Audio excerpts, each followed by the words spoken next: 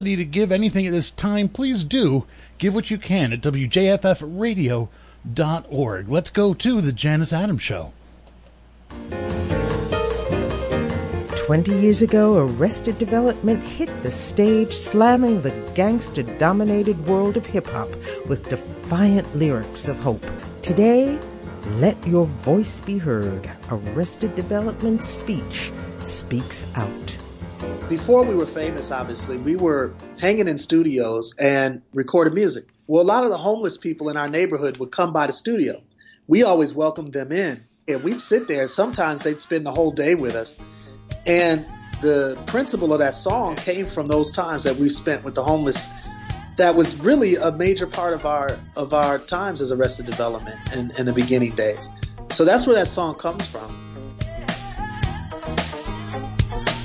Here, have $1. In fact, no, brother, man, here, have $2. $2 means a snack for me, but it means a big deal to you. First, the news. Live from NPR News, I'm Barbara Klein. President Trump has commuted the sentence of his longtime friend and informal political advisor, Roger Stone, who was convicted for lying to Congress, obstruction, and witness tampering in the investigation into Russian interference in the 2016 presidential election. Republican Senator Mitt Romney calls the commutation unprecedented historic corruption, and Democrats say they're outraged. NPR's Ryan Lucas has more. Republicans like Congressman Jim Jordan, he's a key Trump ally on the Hill, came out in support of this move to grant a commutation to Stone. But for Democrats and the president's critics, they have condemned Trump's decision to commute Stone's sentence, and they call it an attack on the rule of law. They also say that it's part of a pattern. They point to the administration's decision earlier this year to drop charges against the president's former national security advisor, Michael Flynn, and now this decision to commute Stone's sentence, they say, is evidence of politics infecting the judicial system. The White House says Stone was charged by overzealous prosecutors on special counsel Robert Mueller's team that were pursuing a baseless investigation, which led to the impeachment of President Trump. The number of new coronavirus infections continue to rise sharply in several states. Florida is again reporting more than 10,000 new cases in a single day. At his daily coronavirus briefing, Governor Ron DeSantis says a shipment of the drug remdesivir is being expedited. Today, hospitals throughout Florida will be getting additional shipments of the therapeutic remdesivir. That had been something that a lot of the physicians had been using. Florida is also reporting 96 new COVID-19 deaths today. Thousands of asylum seekers have been turned back to Mexico during the pandemic, including a woman who had just given birth. She was told she could either leave her newborn child alone in the U.S. or return to Mexico with the infant. Now, immigrant advocates are pressing immigration authorities to allow her back.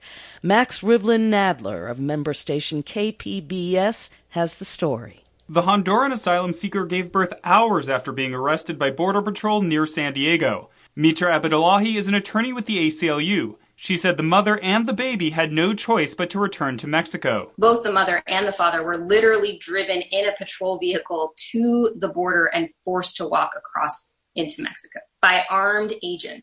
I don't see choices there. A Border Patrol spokesperson said that while the mother has no right to be in the U.S., she could have chosen to return to Mexico and leave her U.S. citizen child in their custody. On Friday, local advocates asked the government to allow the family to enter the U.S. to continue their asylum process. For NPR News, I'm Max Rivlin Nadler in San Diego. This is NPR. This is Radio Catskill Local News. I'm Owen Walsh from the River Reporter. With a low-pressure tropical storm expected to cause flooding throughout the East Coast this weekend, Governor Andrew Cuomo has directed several state agencies to deploy resources and be prepared.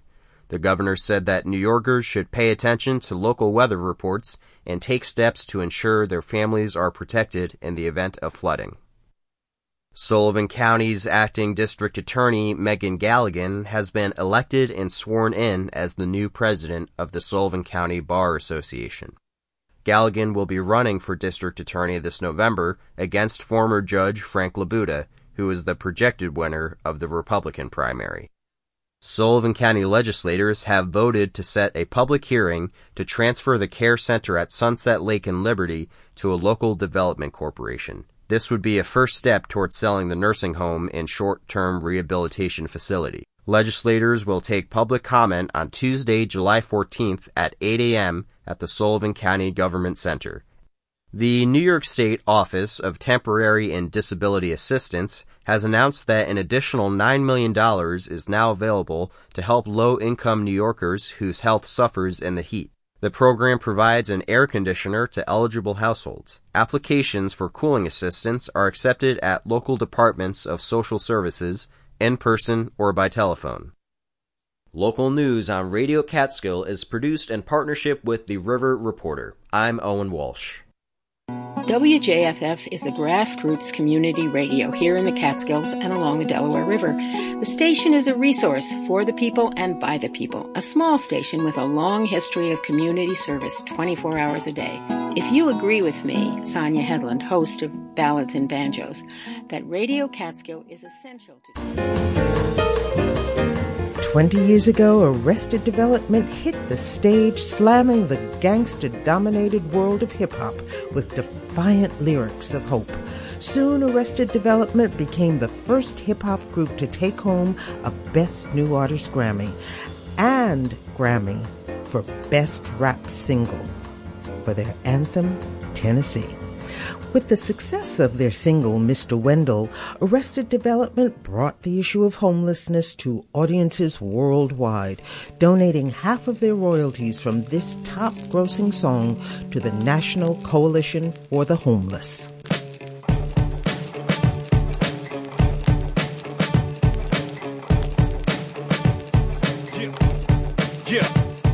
Each one of my cells that got a baseline. If blind, even in braille, I would create rhymes. This time gonna excel and not forsake mine. We kinda like some black Einsteins with a great mind. See, I done figured out the plan. You're the man on the media, the dictionaries and encyclopedia, the judges and the courts, referees and the sports. Till you win, ain't a friend. The people are dark skinned, so they send all the warriors and the leaders to the pen, and the rest to Afghanistan. Africans and Mexicans, that officer you questioning, the if you should be resting in. Better watch your mouth in the South, I'm suggesting it for your protection, man.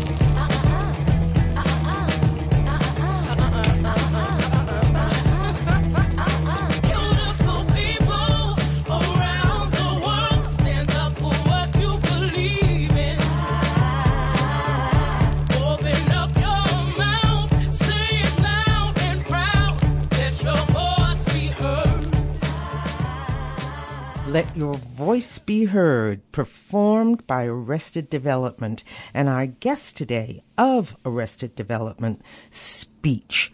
Welcome. Thank you so much. Oh, I love it. And that's what you performed at the Women's March in Atlanta? Yes, and it was amazing. The energy was absolutely amazing there. What happened? I mean, what was Atlanta like? Atlanta, the South, we're told that people would not come out in a place like that. Excuse me? Well, they definitely came out and showed out. It was amazing. It was literally amazing. We had what I heard is 100,000 people. They were expecting, because it was raining, pouring rain, they were expecting 5,000. And then we were hoping for 10,000 when we saw the 5,000. It turned out to be anywhere from 80 to 100,000 that came out. So it was, and just to see the sea of humanity, people of all races, all religions, all sexual orientations were out there together to fight against injustice and to fight for human decency. Mm-hmm. And it was really powerful. It was really, really, you could feel it. It was almost like you could cut it with a knife. One of the benefits that people have, of course, like you being a performer, is that you had a vantage that the audience doesn't have. So what does it feel like to be there actually watching that? What kind of energy enters you at that point?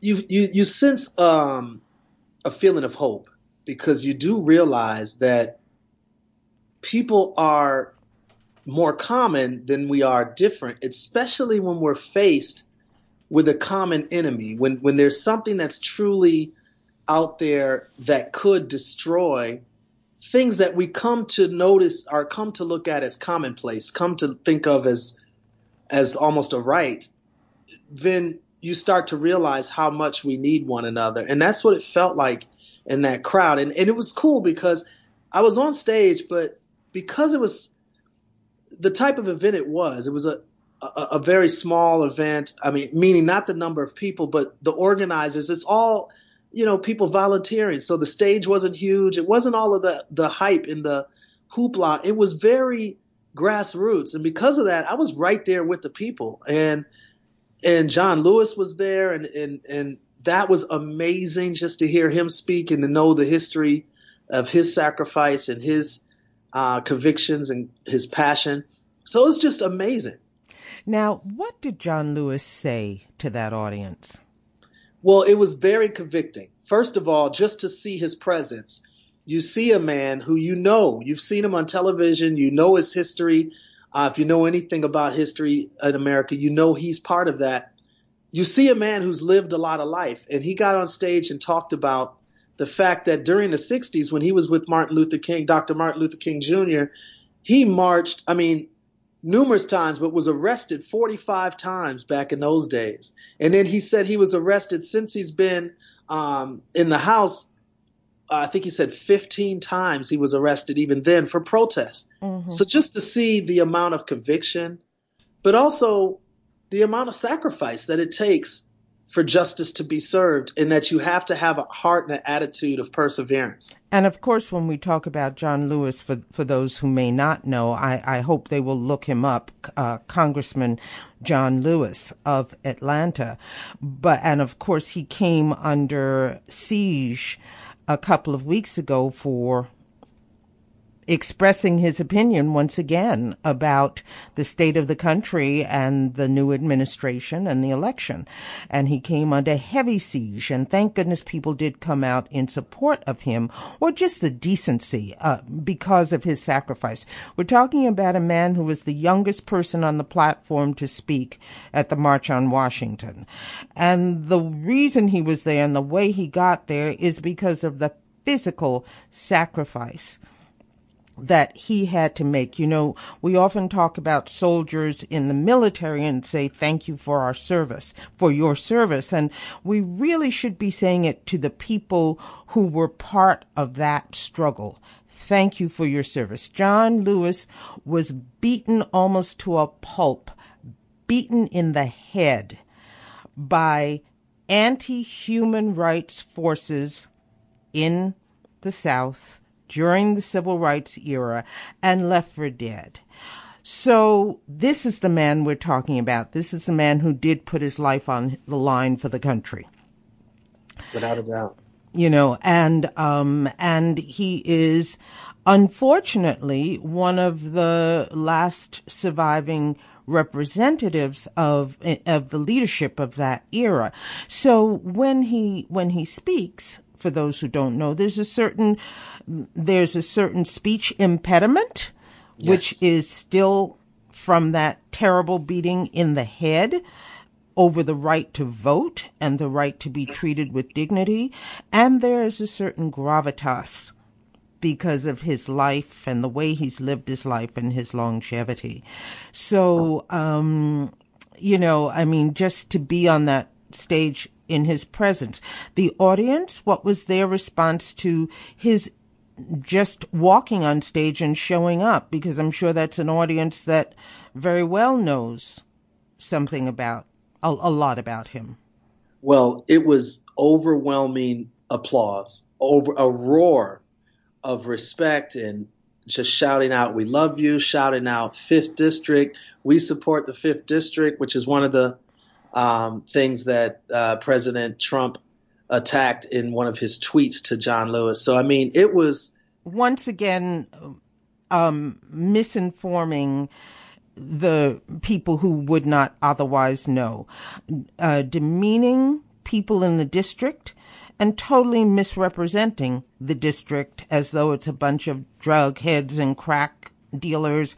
It happens to be one of the most well-developed districts in Atlanta. You could characterize it better than me because you're in that area. How do you characterize John Lewis's district and that area, what has happened in Atlanta over the years? I mean, it is extremely diverse area. This is where the CNN Center is. This is where the Center for Civil Rights and Human Rights is.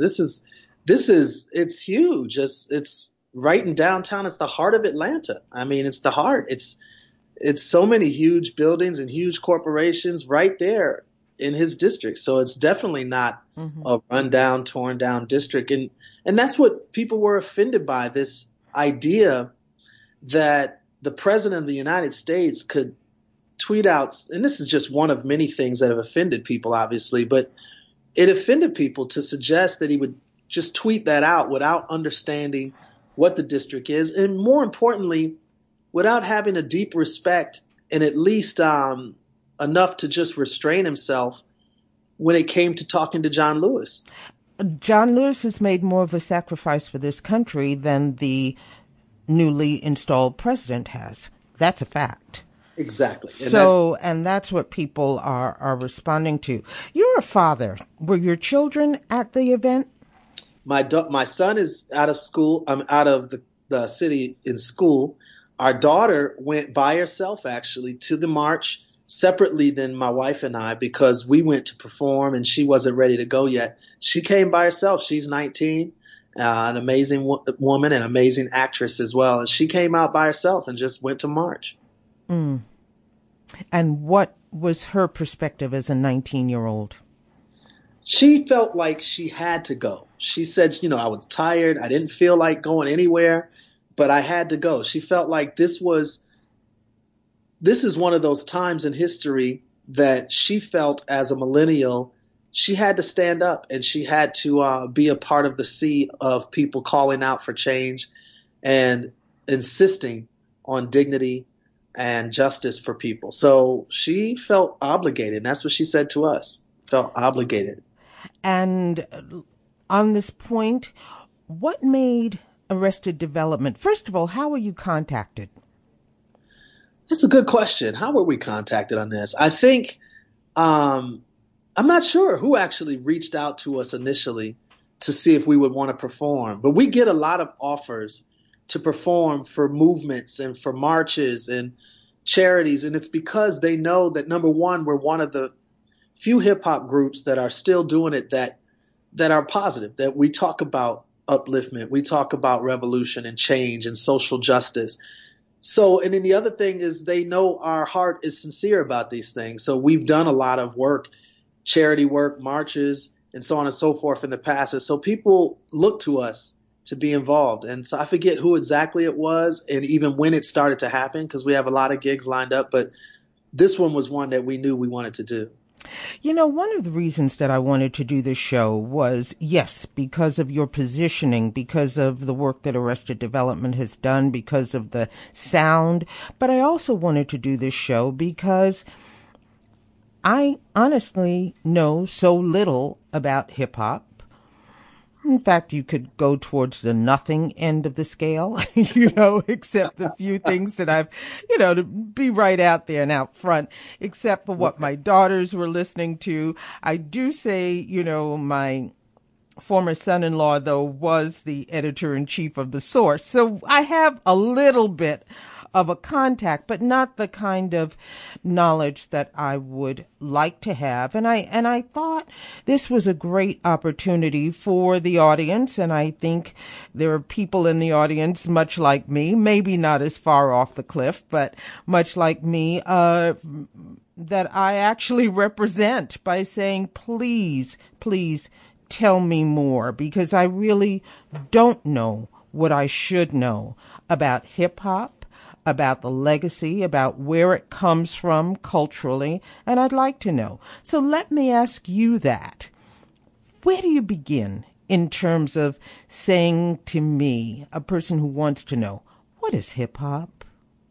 Well, hip hop to me is first of all, the most powerful music on the planet Earth today. And I'm not saying that objectively. I'm saying that from a factual standpoint. It's the one music that literally any place in the globe that you travel to, hip hop is a huge fundamental part of the music scene in that country or city or state. So that's one thing. It's extremely powerful. But where it started was in the Bronx, New York in the early 70s. And in essence, it was a spinoff from disco, which if you remember that era, a lot of great dance music. But how it spinned off from that is it was more started from the poor communities. And a mixture of Jamaican DJs that came from Jamaica but lived in the Bronx, and Bronx DJs started to use the turntable in a way where they would spin the same songs that were being spent in the discos. But the discos, if you remember, sort of had a more elite brand to it. It was about going out, dressing up, having a lot of money, whereas hip hop was coming from the poor community. It was about creativity and a counterculture to the disco scene in a sense. And so they'd spin that same music, but instead of playing the whole song, they started to play what they called the breaks. And the breaks were the breakdown of the song. And instead of just letting it pass by like every other DJ around the world did, they started to actually repeat the break of the song. And that became the essence and the feel of hip-hop music. What do you mean by the break of the song? So the breakdown of the song, if you remember any great song, you would have the song and it'd have a verse and then a chorus. And at some point near the end of the song, there'd be a breakdown. And usually that breakdown was funky. It had just the drums. Like James Brown's Funky Drummer was a great song all the way through. But there was a point when he said, give the drummer some. And that point right there was just the drums. And that's the break of a song. And so in hip hop, it was focused on that section of the song. And it would repeat that section over and over again, looping it, so that ultimately it would become the best part of the song to repeat so that people would start dancing to it. And the type of dancing that they would do was break dancing. And they called it break dancing because it was during the break of the song and it was new types of dancing. And then also MCs or masters of ceremony would get on the microphone while the DJ's playing these breaks and would start to rap or basically hype the crowd up. So that's the essence of what hip hop was in the very beginnings. What it has turned into is what I shared in the beginning of my explanation, which is the most powerful music in the world. It's chart topping. The artists that are doing this music nowadays, at least, are making hundreds of millions of dollars, starting all types of other industries from whiskey to perfume to clothing lines and so on and so forth. And it literally spans the globe. So it's a music of the youth and it's a counterculture movement from the sort of elite disco era. Oh, my goodness. I just love this education of Janos that you just gave us. This was wonderful. I had no idea about the derivation of breakdancing. I think of a style of dancing. I think of the kids on the street, but I did not know that that's where the term came from. You mentioned from Jamaica. Were you saying from Jamaica, Queens, or Jamaica, West Indies? Oh, that's a good point. Jamaica, West Indies. So a lot of the culture of hip hop music really came from the early sound systems in Jamaica, in the hills of Jamaica, Kingston, Jamaica, where sound systems would drive around the neighborhoods and have these loud speakers, and the DJs would play reggae music and dance hall. And that music would resonate throughout the hillsides and all the people that were working class, hardworking people. So that same energy was brought to the Bronx with people that moved to the Bronx. And so it was between those American DJs that were already there in the Bronx and some of those West Indies DJs that had knowledge of the sound systems that they used to, or that they still do in Jamaica, that created the sort of aesthetic of what hip hop is. And just to ask, when, these days we might say, well, it came from the streets, but then unfortunately people have put a negative connotation on what it means to be from the streets. So, but didn't it begin in literally an outdoor kind of community, coming together of people, even that area of the lower Bronx? Were there projects there or something? Yeah, definitely. In fact, one of the first DJs to ever really play or have a hip hop party was DJ Kool Herc. And DJ Kool Herc was there in the Bronx. He would plug his sound system into the light post. And it was outdoors. It was free. It was a party for the community. And to be honest, ironically, the beginnings of hip hop was a movement to stop violence. There was a lot of gang violence, one gang against the next. But when the music would start playing and people were having something else to focus on, they were having a great time with great, intuitive, amazing music and these breaks that I explained earlier. And people were using sort of a competitive energy with rapping against one another. So they would do battles in rapping, but also do battles in dances. So they'd have breakdance battles and rap battles. And those were nonviolent ways to still have a lot of competition, but also a great deal of fun. Now, of course, it was mixed with violence sometimes. There would be shootouts and things that would happen, but there was a movement that was really a nonviolent movement in its essence that began with hip hop. More from Speech about his life and time, his music and his message, and more of the Janice Adams Show after the break.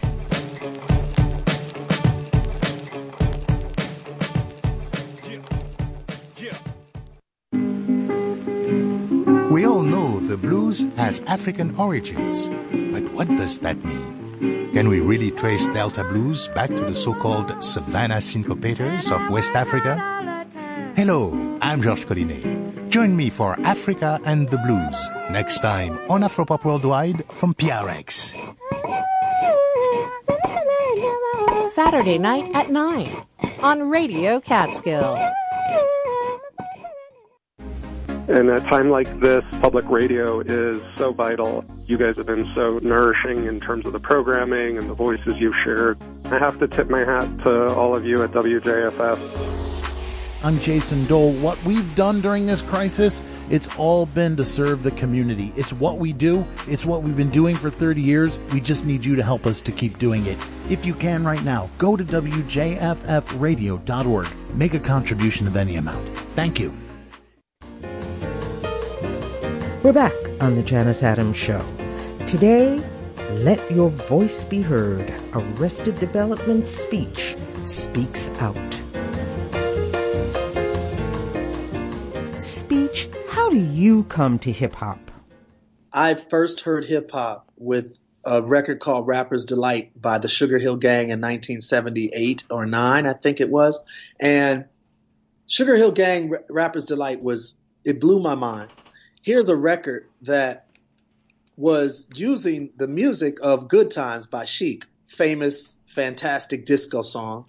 But as I explained earlier, using the break. And so the breakdown of Good Times, do-do-doom, doom, doom, doom, doom, doom, doom, doom, doom, doom, doom.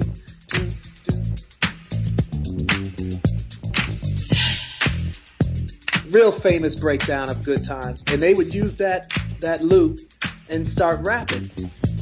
I said the hip hop, the hip it to the hip hop, you don't stop the rocket to the bang bang boogie. Say up jump the boogie to the rhythm of the boogie to beat. Now what you hear is not a test. I'm rapping to the beat, and me, the groove, and my friends are gonna try to move your feet. You see, I am Wonder Mike, and I like to say hello. Up to the black, to the white, the red, and the brown, the purple, and yellow. But first, I gotta. And for the first time in my life, I had never prior heard a song that didn't have any singing in it. It had all rapping and people basically talking over the entire record. And it was about 8 or 9 minutes of pure bliss to me. I absolutely was blown away. And from that moment on, I knew I wanted to be a part of hip hop.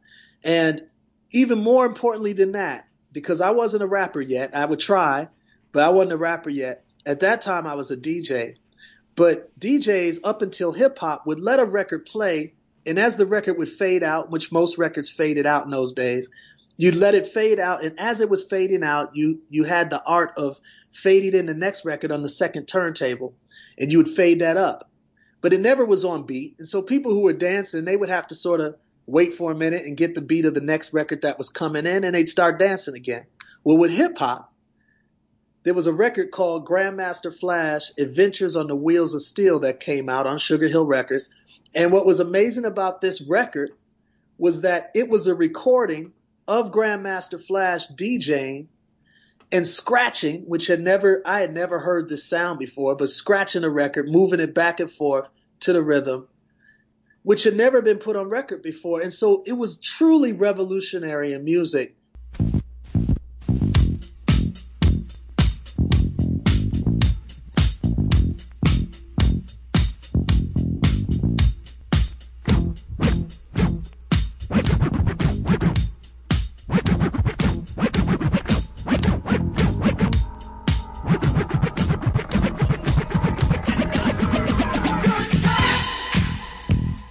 The things that were being done as a music style, it was 100% unique. And of course, there's nothing new under the sun. There was people that came before Sugar Hill Gang that in their own way rapped, like the Last Poets or James Brown or Pigmeat Martin. But there was still this uniqueness to what hip hop brought to the table. When you then refer to Last Poets, James Brown, I guess we should add Gil Scott-Heron. So you're really talking about then a continuity of this music. And indeed, probably then we should be going right back to the work songs and to the music of the enslavement era, because it is on the continuity. Where did you come to music in that arc? For me personally, as a DJ, when I realized that you can make music with the turntable, not just play music, but actually make music by scratching and looping these breaks, as I explained earlier with DJ Kool Herc, I realized I could become a musician, because now the new instrument is the turntable. And same difference with MCs who maybe couldn't hold a note but could rap, could start to rap. And there became new ways to create music out of, just like you said, a tradition that really started from even the motherland of Africa on into America when we were enslaved, on into blues and jazz and funk and so on and so forth. So it was a continuation, and at the same time adding some really, really unique and fresh elements to it all. And so that's where I jumped in. I jumped on board as a DJ initially, and then I started to rap a little some years afterwards. So let me get this straight. Essentially, you are a musician, you're a composer, you're a performer, but you didn't begin as a musician. You began as a DJ, excited by scratching the records. That's correct. And my mother used to be afraid to death as she heard me scratching these records, because in her time, putting the needle on the record, you left it alone after that. Well, in my time, with my generation, we were now grabbing the record and moving it back and forth with the needle still in the groove, and it felt like it was destroying the record. In truth, it actually was destroying the record. It was destroying the record. But we were excited about the rhythms that we could create with that scratching and the breaks that we could loop, and it was a whole new movement. And that was the beauty of the beginnings of hip-hop. And do you remember the first musician you met who heard you scratching up his record? No, I don't remember. But I tell you this. The first musician I ever seen that embraced DJ scratching was live on the Grammys, and it might have been 83, but it was Herbie Hancock. Oh, okay. And he did a performance of his hit song, Rocket. And he had a DJ behind him named Grand Mixer DST. And he did scratching.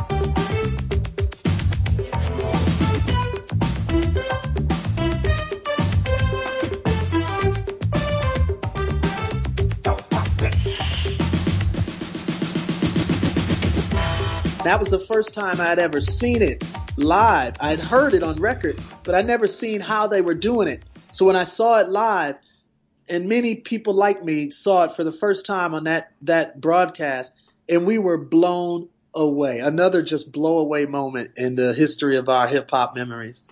Wow. Where are you from? I'm originally from Wisconsin, Milwaukee to be exact. And your parents, where are they from? My parents, my mom is from East St. Louis, and my father is from Henning, Tennessee, a small town in Tennessee. Henning, Tennessee is a big name town in Tennessee, thanks to Alex Haley. That's it. Yes. Alex Haley and Roots. Did you know him by any chance, or did she know him? Didn't. I used to spend all my summers in Tennessee, and I never had known him or anything. My grandmother may have, because Hennings is quite a small town. Mm-hmm. And of course, when you read about Alex Haley, he talks about the shucking corn and taking peas out of the pods and so forth on the front porch with his grandmother and that generation of women who were talking on the porch and passing down the stories of their history. So that's the way shelling peas is what I'm trying to say. Yes, well, we used to do that. My grandmother and I would do that. I was raised, when I was with her, I was raised shucking the peas and doing various things out in the garden and, outhouses and well water and all of these things. It was an amazing time. Tennessee, Tennessee, Tennessee, Tennessee, Tennessee, Tennessee, Tennessee, Tennessee. Lord, I've really been real stressed, down and out, losing ground. Although I am black and brown, problems got me pessimistic. Brothers and sisters keep messing up.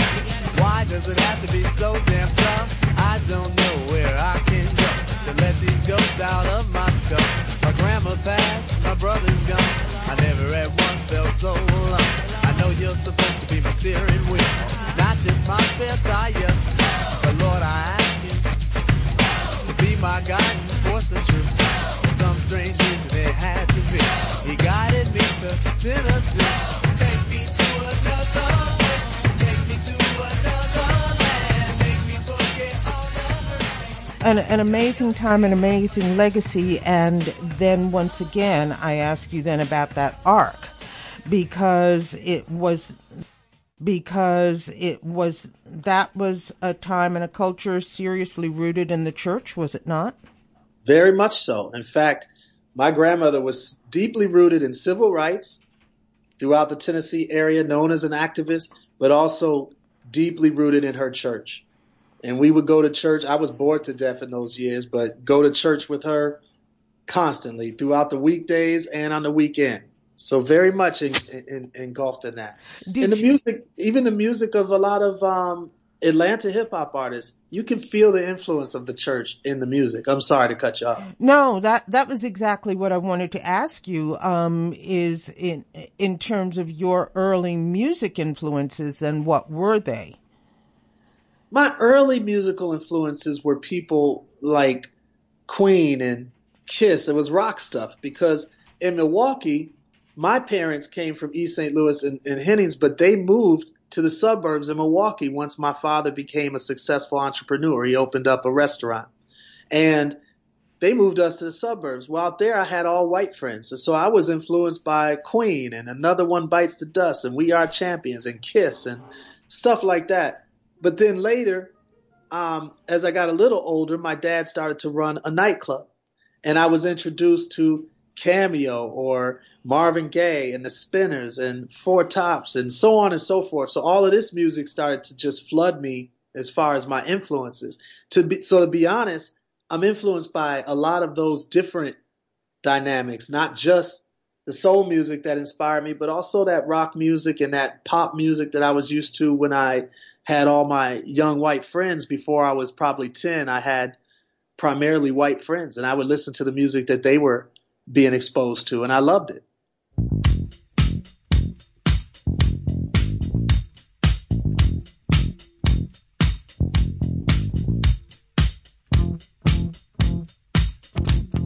More from Speech about his life and time, his music and his message, and more of the Janice Adams Show after the break. Walks further down the street with the brim pulled way down low. Ain't no sound but the sound of his feet. Machine guns ready to go. Are you ready? Hey, are you ready for this? Are you hanging on the edge of your seat? Out of the doorway, the bullets rip to the sound of the beat. Yeah. Another one bites the dust. Another one bites the dust. And another one gone. And another one gone. Another one bites the dust. Yeah. I'm Jason Tuga, host of The Mixtape. The team at this station is committed to keeping you connected with the information you need and grounded when things feel less stable. You're an essential part of this station too. Listeners provide the funding that keeps the news, information, and arts alive. Your contribution during our summer pledge drive enables us to keep you connected. Please give now at wjffradio.org. Your support makes a difference. Thank you. Hi, it's Francis Lamb, host of The Splendid Table. I just want to take a moment to express my sincere gratitude to all of you who've supported this station. You literally make public radio happen. So, from all of us here at The Splendid Table, thank you. Listen every Sunday. Your support makes a difference. Your contribution during our quiet summer pledge drive enables us to keep you connected. Please donate now at wjffradio.org. Thank you. We're back on the Janice Adams Show. Today, let your voice be heard. Arrested Development Speech speaks out. When people say that music is like the soundtrack of our lives, what does that mean in terms of the needs of the audience for the music that you are performing? I think music is extremely important as a soundtrack to our lives, and also a marker of where civilization is at. You know, they say it was either Hitler or someone else that said, "You give me the youth's entertainment and I'll take over the nation."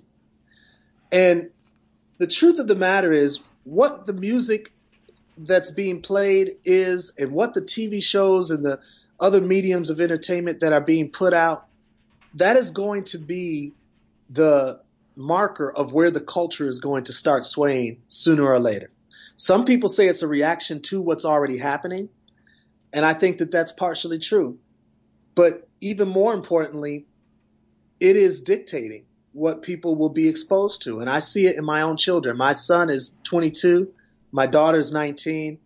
The things that they listen to are the things that they start to digest and start to become, whether they want to or not.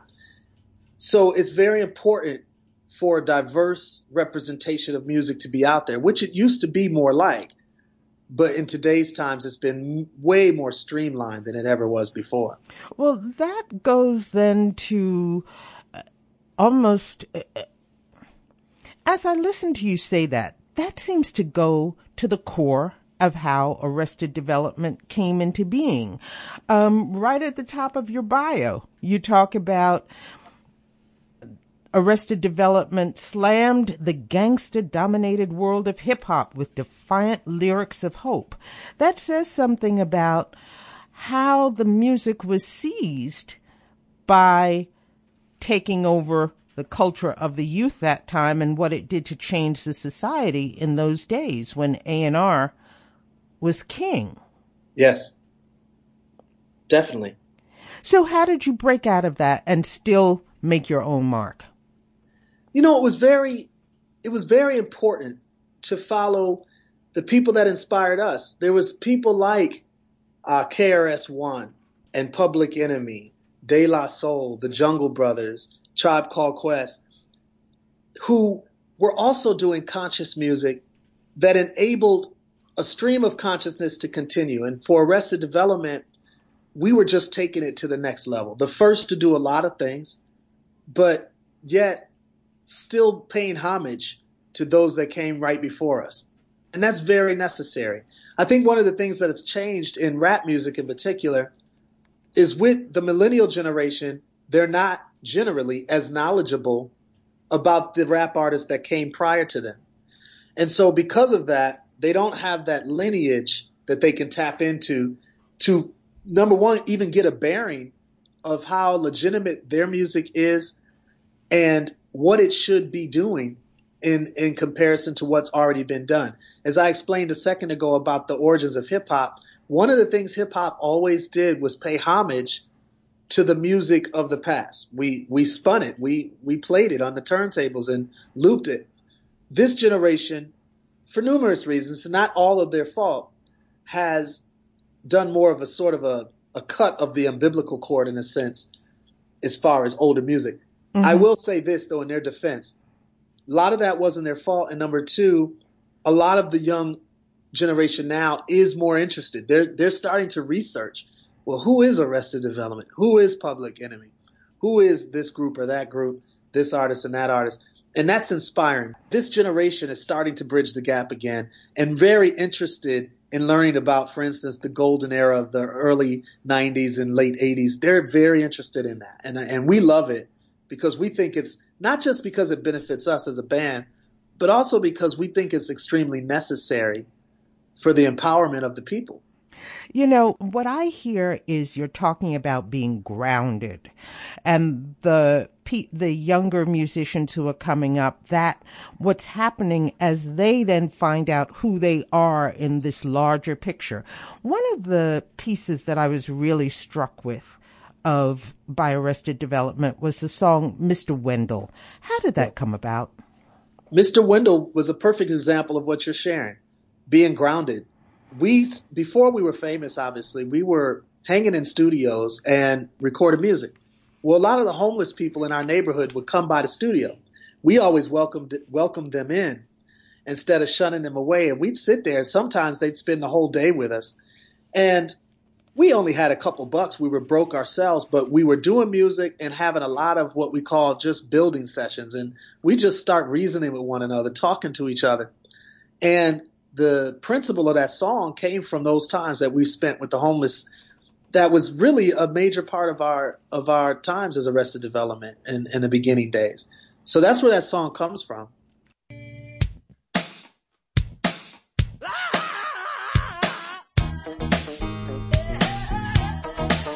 Go ahead, man.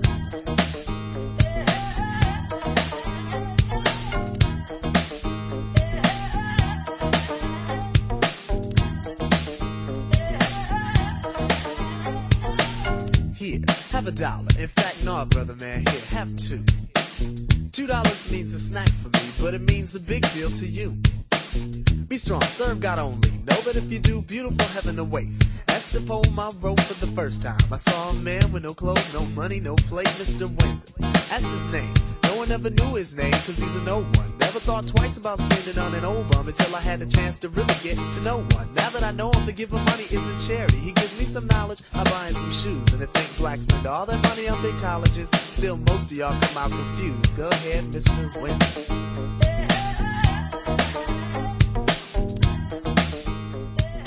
Mr. Wendell was our biggest hit to date, and we gave half of the proceeds of our royalties, our record royalties, to the National Coalition of the Homeless.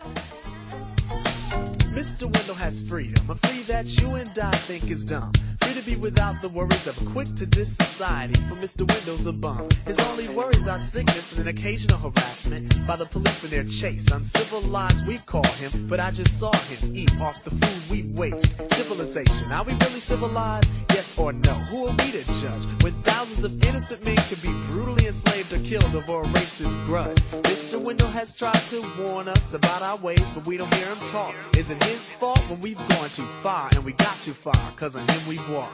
Mr. Wendell, a man, a human in flesh, but not by law. I bid you dignity to stand with pride, realize that all in all, you stand tall. Go ahead, Mr. Wendell. Mr. Wendell, yeah, yeah, Mr. Wendell. Mr. Wendell, yeah, Lord. One of our convictions as a group is that we don't want to just be musicians, and we didn't just want to get rich. We didn't mind having some money in our pocket, don't get me wrong, but we didn't want to be rich.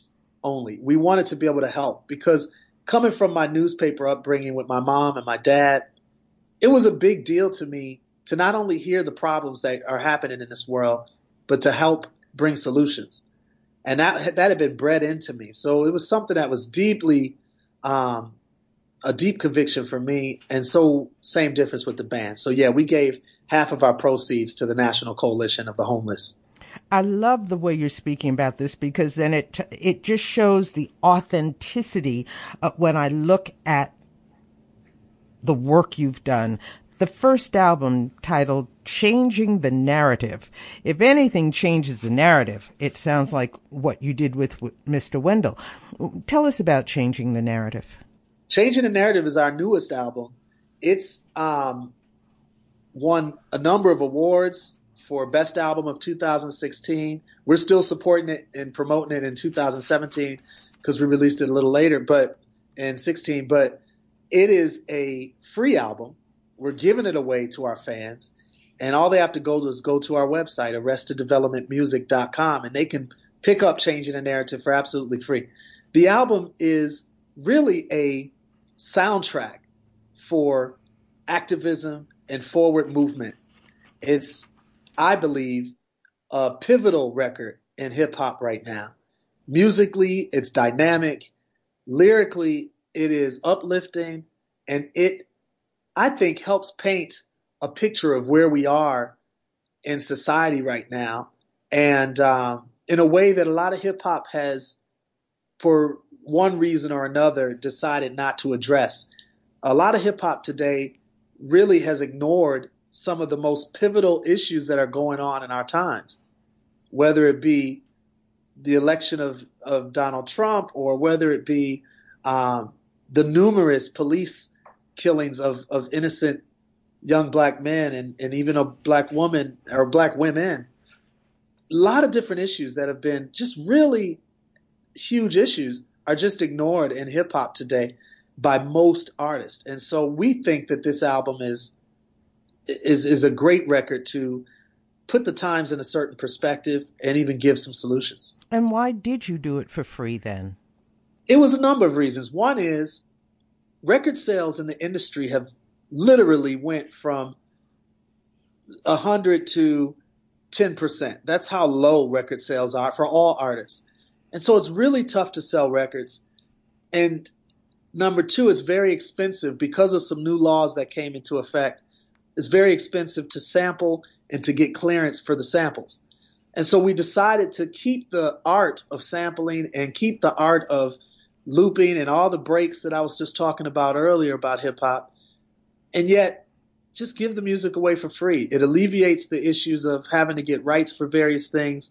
It alleviates us having to change how we want to make the music in order to make it affordable, and it still allows us to have our full creativity. So it's really and not to mention it's to give to our fans, which we, like I said earlier, I would do this for free. And so it's one of our convictions that every once in a while we're going to put free music out there. When I asked you if there was a song that was really important to you right now, the song that you named was I Don't See You at the Club. Why? To me, that song literally is a definitive song for this age. I feel like there is so much emphasis in hip-hop on the club. To be honest, most hip-hop breaks or comes out and gets its first audience in the strip clubs, ironically. And this song is answering that. It's saying, I don't see you at the club, and my answer is, I don't see you at the bank. There's so many other things that are just as prevalent or important as getting out and, just escaping from reality at times. There's other things that are just as important, and the song addresses that. It goes from everywhere from Sandra Bland, who was obviously unjustly stopped by the police, ended up in jail. Traffic infraction, I believe a blinker, and ended up dead in her jail cell, supposedly having killed herself. Which her family has always contested that. It's one of those situations that we talk about in the song all the way to ageism, which happens in hip-hop music, in all areas of business. And marriage, we talk about the destruction of the family in the song. We talk about a lot of things that are extremely relevant in today's times. And we think that the song, while it being a funky and great jazzy type of song, it also is a song that we believe explains where we are in the world right now. Everything that you have been has been wasted on some fun, but I believe that I can have fun until I'm deceased. Just please play the song in the clubs and in the streets. I'm out. We go out on I Don't See You at the Club Anymore from Arrested Development's new album, Changing the Narrative. To hear more of our interview with Speech and for a link to the song, visit my website, JaniceAdams.com. That's JANUS Adams.com. From the studios of WJFF Radio Catskill, our thanks to you for joining us today and to Speech. I'm Janice Adams. Yo, are y'all even still doing anything? Because I don't hear y'all, see y'all in these streets. We always up in the streets. That's where we be at. We be in the streets. Nah. I mean, like, yo, is anybody feeling y'all? Well, I think so. If they're smart. I don't be knowing what to say to y'all. Got the pear trees faking like a dogwood. The thunderstorms in the springtime, it's all good. And rappers killing it in the club, and can we brag now? Not Black Lives just had to die to get a flag down. And my rappers helped the map of Southside Atlanta. Was just to Selma, 50 years, March in Alabama. Was just to Columbus, Ohio, teaching little kids. South by Southwest and Austin, teaching sampling. At gynecologists, I do a lot of interviews. And I'm making some nice figures like a Jim do. And like Sandra Bland, my band be changing lanes without a signal at all. Now you want us to hang? You know some things are substantial, whether or not financial. And playing us will put others stuck way up on the mantle. So don't try to adjust your radio, don't change the channel. We're taking down the glittery lights and just light a candle. Come on. He said, I don't see you at the club. I said, I don't see you at the bank. People gotta live their life and do their thing. Let me live, let me breathe, let me be me. He said, I don't see you at the club. I said, I don't see you at the bank. People gotta live their life and do their thing. Let me live, let me breathe, let me be me. He said, I don't see you at the club. I said, I don't see you at the bank. People gotta live their life and do their thing. Let me live, let me breathe, let me be me. Let me live, let me breathe, let me be me. Let me live, let me breathe, let me be me. Let me live, let me breathe, let me be me. I mean, is anybody checking for Arrested Development? Yeah. I'm seeing marriages dying just like miscarriages. We've been at it 20 years, changing the narrative. Father to my 2 kids, plus to add to my parenting. We took on a teen in a desperate need of a family. He was jacking cars and some other type of insanity. Playing the role that media says is his humanity. Blacks is getting smoked with police taking the toke. They hate it when we do stand up, and yet they like a joke. The people losing hope to where most of them don't vote. And rap is turning to trap, and dope really means dope. I'm trying not to become someone I don't know. Look into a mirror, is it friend or is it foe? Or is it both? Should I swim or should I float? Should I blend in within the scene that fits me most? Should I live life and try to fight what I know? What I know is that my real life starts after the show. He said, I don't see you at the club. I said, I don't see you at the bank. People gotta live their life and do their thing. Let me live, let me breathe, let me be me. He said, I don't see you at the club. I said, I don't see you at the bank. People gotta live their life and do their thing. Support comes from RM Farm Real Estate, Main Street, Livingston Manor, New York. Listing and selling properties of all sizes and prices in Sullivan County and surrounding areas. rmfarmrealestate.com. And from listener donations at WJFFradio.org. This week on This American Life, China has passed its new national security law for Hong Kong, which makes all kinds of protest into a crime with a potential life sentence. Our program went to Hong Kong this past fall, and this week we go back to one of the protesters we spent time with and talk to her about what the new law means for her and how she sees her future. It's not good. That's this week. This American Life, Saturday evening at 6. And at a time like this, public radio is so vital. You guys have been so nourishing in terms of the programming and the voices you've shared. I have to tip my hat to all of you at WJFF. I'm Jason Dole. What we've done during this crisis, it's all been to serve the community. It's what we do. It's what we've been doing for 30 years. We just need you to help us to keep doing it. If you can right now, go to WJFFradio.org. Make a contribution of any amount. Thank you. WJFF Jeffersonville, W233AH Monticello.